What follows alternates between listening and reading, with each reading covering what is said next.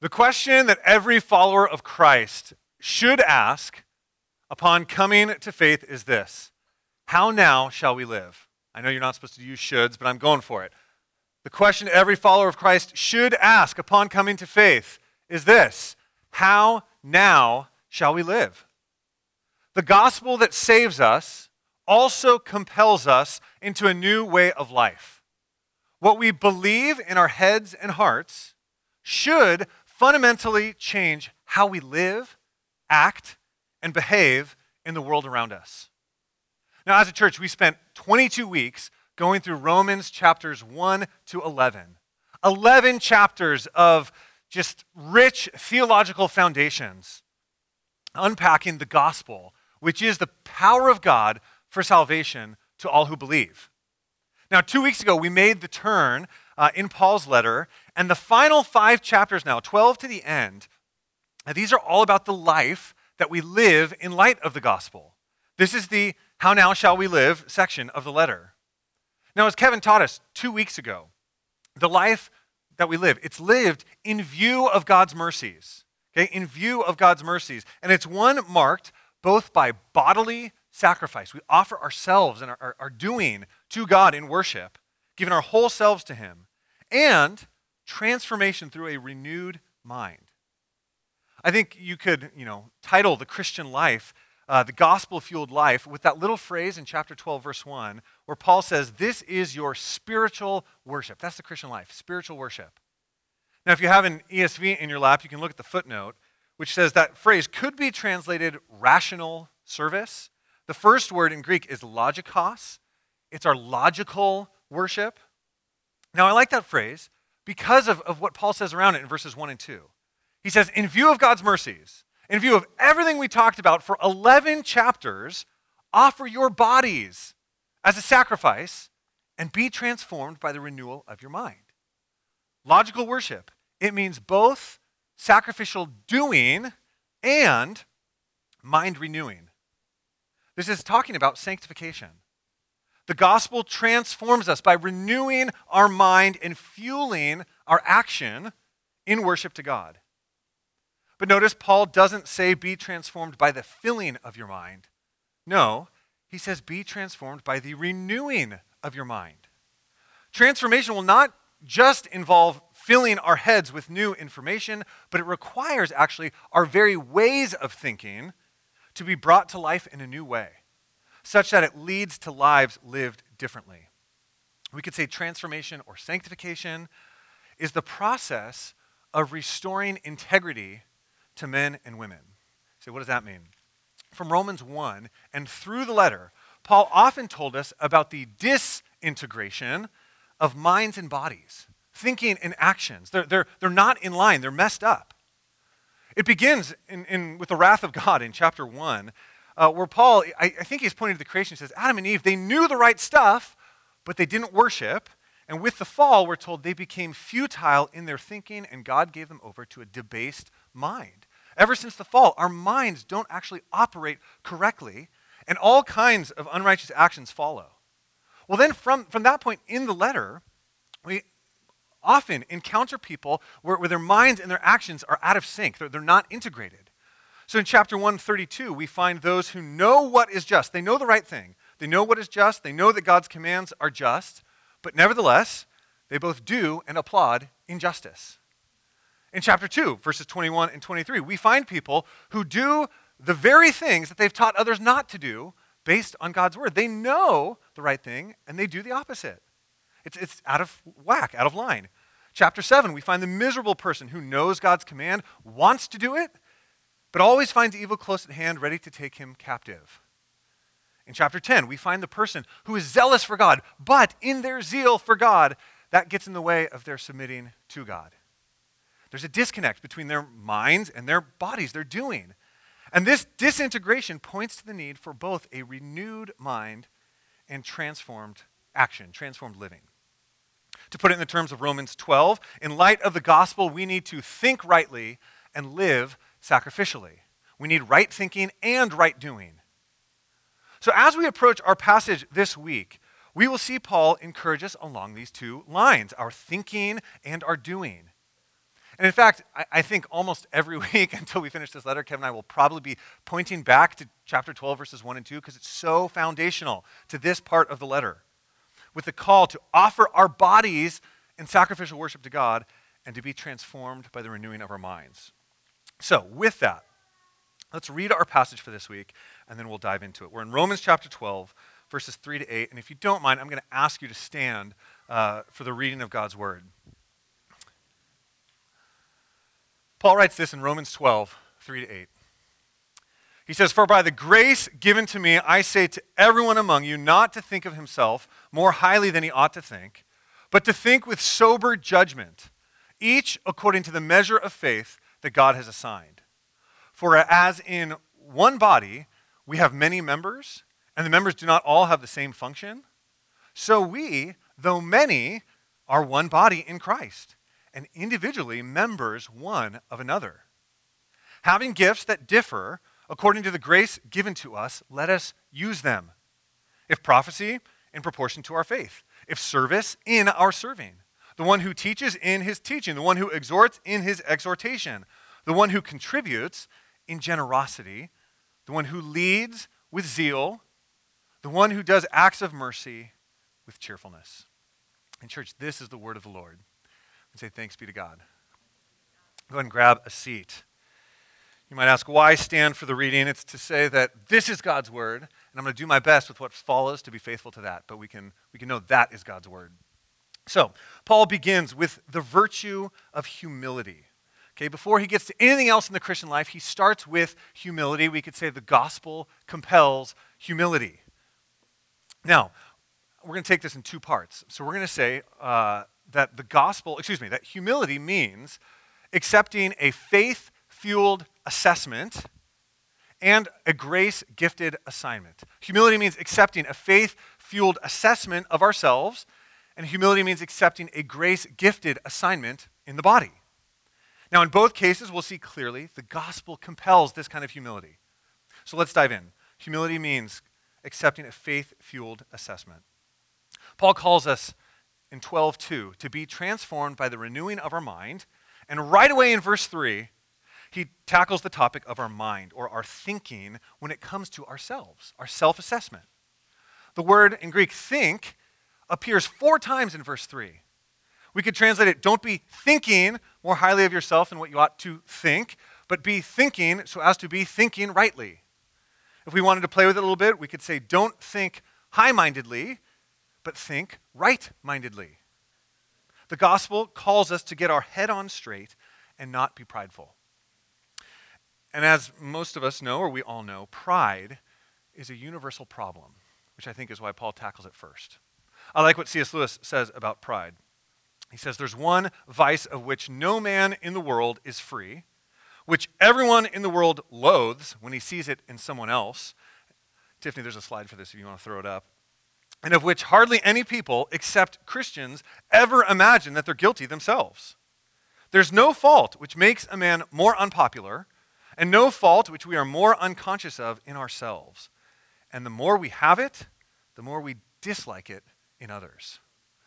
It's a pretty good warning. If you ever feel like, oh, that person's so prideful, check yourself real quick, because it may be it's triggering something in you, the pride that you have. But this is the great sin of pride.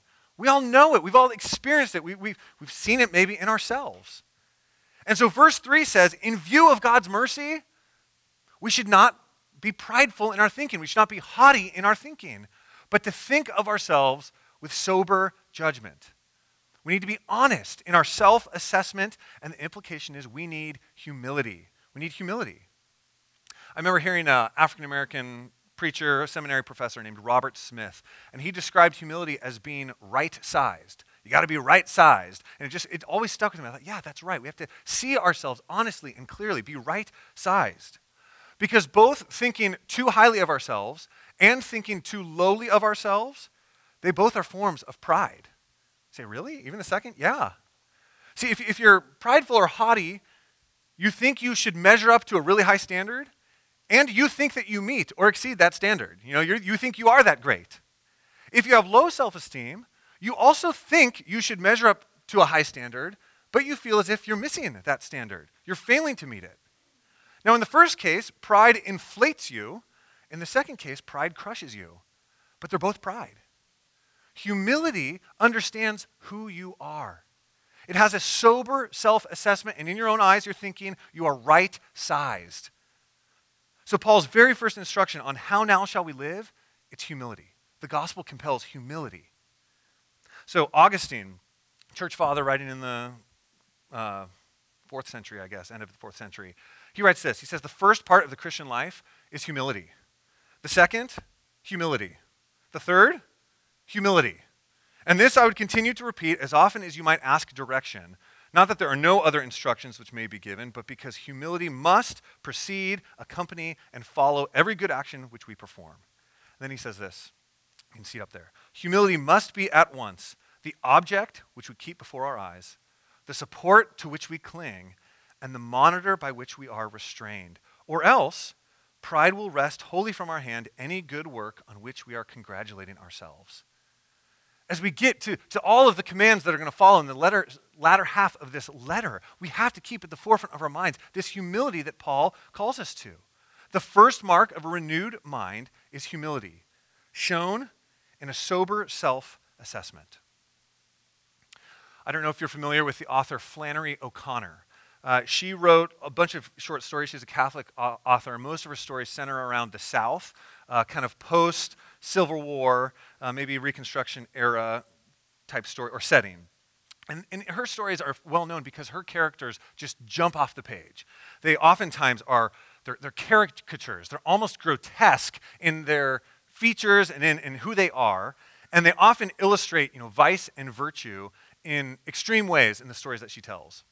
In one story, which is entitled Revelation, the reader encounters a prideful woman named Ruby Turpin. And Mrs. Turpin, one description of her is that Mrs. Turpin always noticed people's feet. Like, what's that about? Well, of course, it perfectly captures her central problem of pride, because in order to see someone's feet, you have to be looking down. And she looks down on everyone. Mrs. Turpin, throughout the story, she looks down on everybody she sees. The story is set in a doctor's office's waiting room, and in her head, she finds this waiting room far too small for the outrageous prices that this doctor is charging for checkups.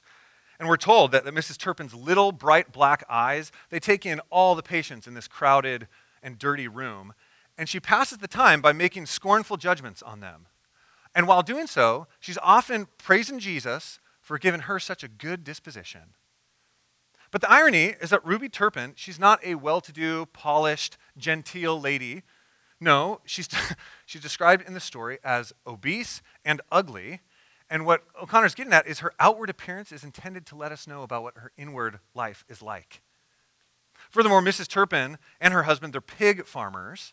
But on their farm, they have just enough, compared to others, for her to feel justified in looking down upon those that she hires as day laborers and the common folk that she's observing in the waiting room. But she's so proud of herself that she boasts to one woman in the waiting room that she says, "Our hogs are not dirty and they do not stink." And you think, what in the world, what kind of pride could be so blinding that it makes you think your pigs don't stink? Well, that's what Mrs. Turpin has, that kind of pride. And her pride, it's ironic in two ways, because throughout the story, she thinks she's humble when she's not. And then secondly, the qualities that she's judging others for are the very ones that we see that she shares in the story. Now, you can read the story and laugh at it, the way that it exaggerates these qualities that maybe we've interacted with in our lives with other people. But the universal truth is this, that none of us have reason to look down on anyone, and yet we do. We know we do. We are all Mrs. Turpin, is what the story gets at. We too are not right-sized. We too need humility. And in our passage, Paul tells us how to get it. It's that next line in verse 3. That sober judgment comes according to the measure of faith that God has assigned. God has given us faith by which we can know ourselves. That's where humility comes from, our faith that God gives us. Now, there's some debate about that part of verse 3 over what the measure of faith means. So some take the word measure to mean the amount of faith, that God has given different amounts of faith to different people. It's possible. Others take the word measure to mean standard, like a yardstick, meaning that God has given us a standard of faith in the gospel by which we measure ourselves. Both are possible within the text. I'm not going to get into that particular debate, but I want us to notice in both cases, God gives the faith. There's a sense in which faith is a gift we receive from God. Paul's saying it's in relationship to God. It's through our faith in him that we can receive an honest and humble self-assessment. Paul started chapter 12 saying we live in view of God's mercies, and he says here in verse 3, it's our faith in the gospel that fuels our self-assessment. Now, in O'Connor's story about Mrs. Turpin, it's called Revelation, and she finally gets a revelation in the end of the story.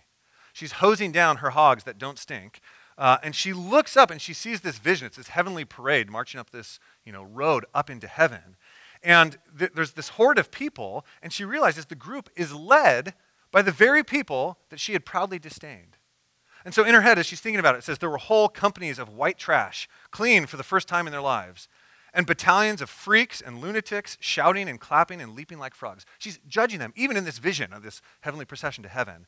But then she looks closer, and she notices, bringing up the end of the procession, okay, in last, those were the first, these are the last, bringing up the end of the procession was a tribe of people whom she recognized at once as those like herself and her husband Claude.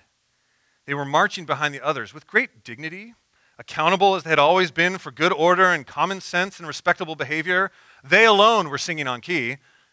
Yet, she could see by their shocked and altered faces that even their virtues were being burned away. Mrs. Turpin finally sees that the thing keeping her from heaven is her belief in her own goodness. It's her perceived virtue. As one theologian, John Gerstner, said, for many people, the main thing between them and God is not so much their sins, it's their damnable good works.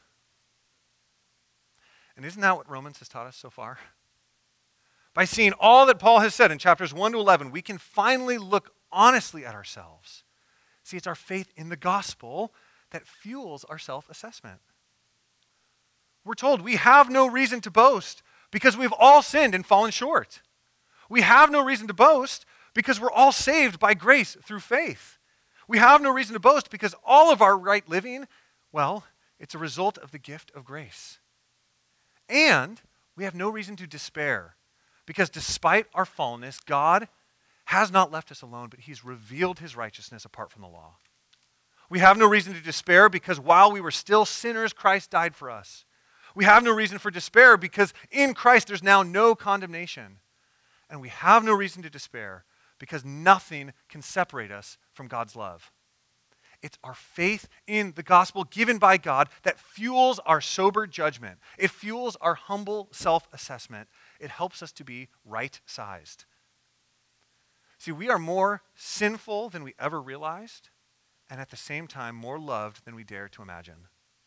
Therefore, Paul says, think rightly about yourself. Humility means accepting a faith-fueled assessment. And second, humility means accepting a grace-gifted assignment. The gospel compels humility in our thinking and our doing, and Paul now turns to our doing. In verse 4, he uses one of his favorite metaphors for the church, which is the body of Christ. Just as our physical bodies are a unified entity, and yet have differing parts that do different things, in the same way, Paul says, the body of Christ is one body, it's a unified whole, but with many members that do different things. That's the metaphor. Now, if we look at the end of verse 4, Paul says the members or parts of a human body do not all have the same function. The King James said they do not all have the same office. We could say they don't have the same job, the same assignment. The word in Greek is praxis. Maybe you've heard that word before. It often means deeds or actions. So orthodoxy is right doctrine, sound doctrine. Orthopraxy is right living or right action. Paul says in the body, different parts have different jobs to do, and so in the church, different members have different gifts to be exercised in the doing. The emphasis in the verses, though, it's not on the ability, it's not on the giftedness of the member, it's on the role or the action that needs to be done. Verse 6 in the ESV says, having gifts that differ according to the grace given, let us use them. Well, translators, they're supplying the words, let us use them. They're not actually there.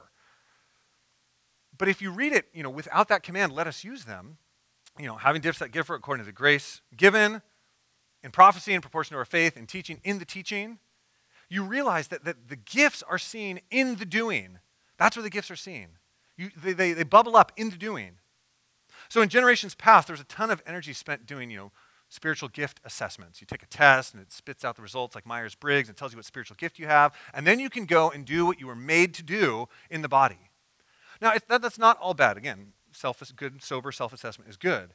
But it's possible to spend so much time trying to discern our gifts that we fail to actually use them.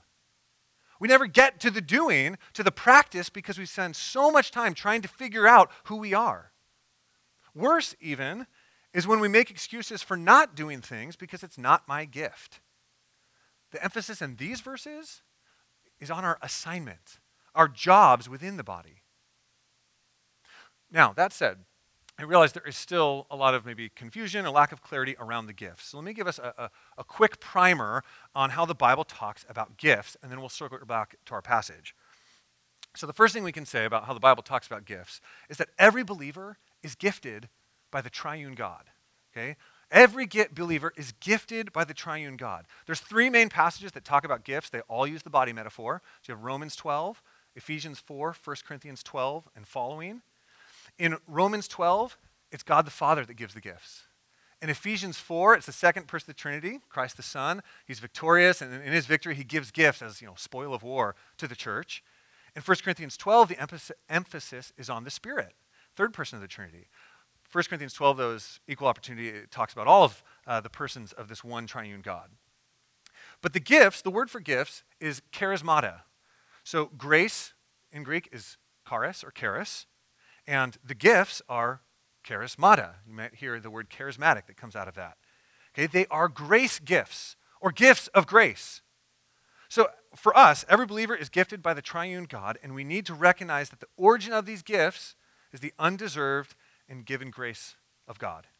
Second, the list that we find in those three passages in the New Testament, the lists that are given of the gifts, they're not exhaustive, meaning that they're representative of a variety of gifts that might be in the body.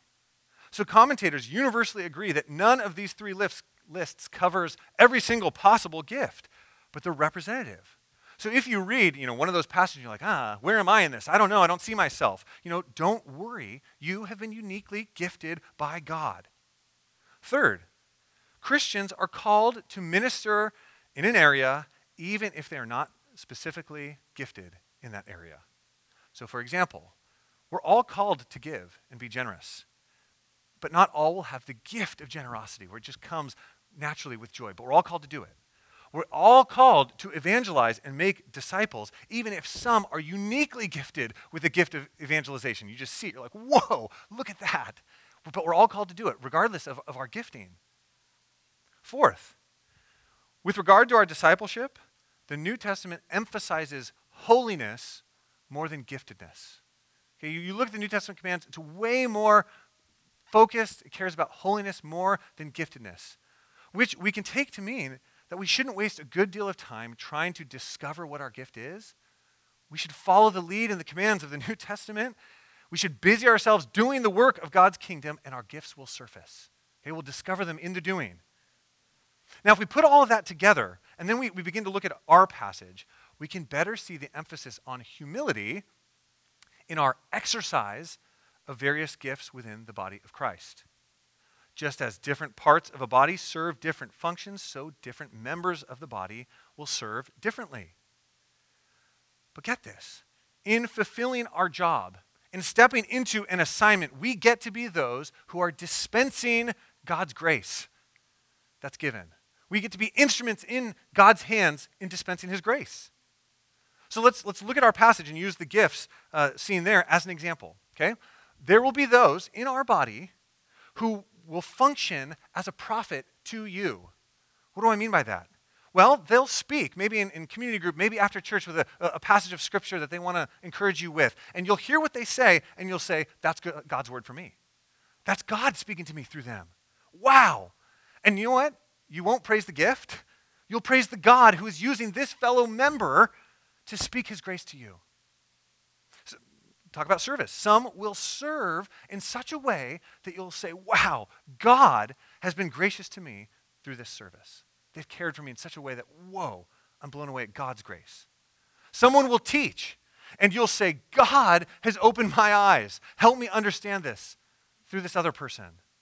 Someone will exhort or encourage, and again, you'll experience God's grace behind that encouragement. When we get to the last three gifts in our passage, we see that we will particularly recognize God's grace in how others are fulfilling their assignment. So in giving, we can think about it and realize it's possible to be compelled to give by something other than God's grace. Our tax system compels us to give to the common good.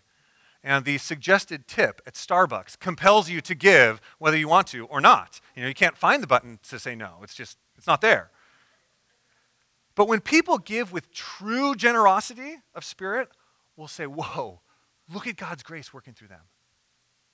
Likewise, people can lead reluctantly, begrudgingly, half-heartedly.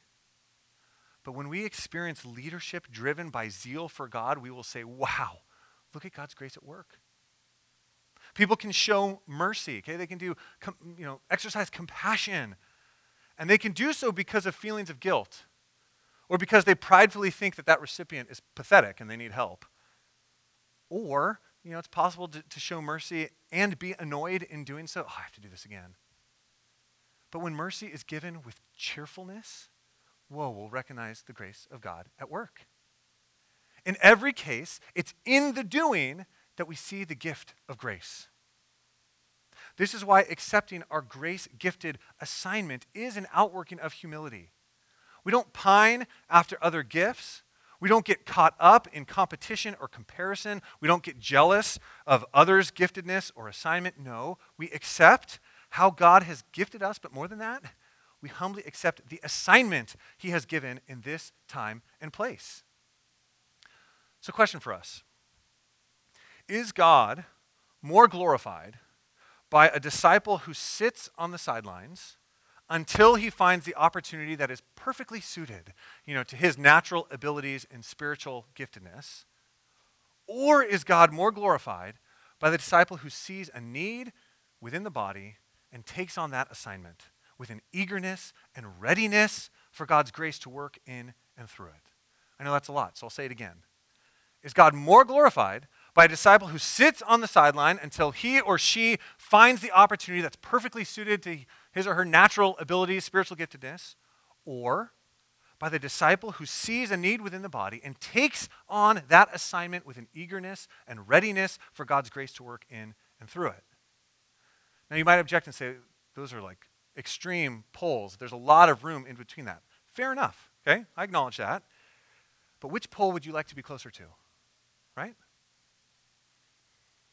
Humility means accepting our grace-gifted assignment, and it takes humility at times to cheerfully accept an assignment that may feel outside our gifting. A healthy body, a healthy church, will together discern and encourage and mobilize the various gifts within the body to thrive and dispense God's grace such that the whole body grows. Okay? I believe a healthy body will do that. But you don't become a healthy body by neglecting the functions or assignments that need to be met while we wait to discern our giftedness. We need to get to work, and the gifts will surface. So let me talk about Anthem for a minute. This could feel a little dicey, but we're going to go for it together, okay? We trust each other, okay?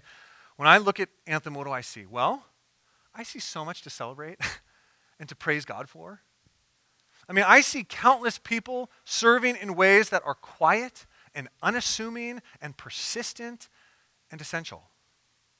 In the back, Tiffany and Dave, they serve most weeks quietly accepting their assignment such that we can worship in ways we're not really thinking about them, we're thinking about God. Every week we enjoy sweet times of family time, fellowship. We can be hospitable to visitors because Rachel quietly serves week after week. We're getting it all set up, helping get volunteers to provide different snacks and good things for us to nibble and talk.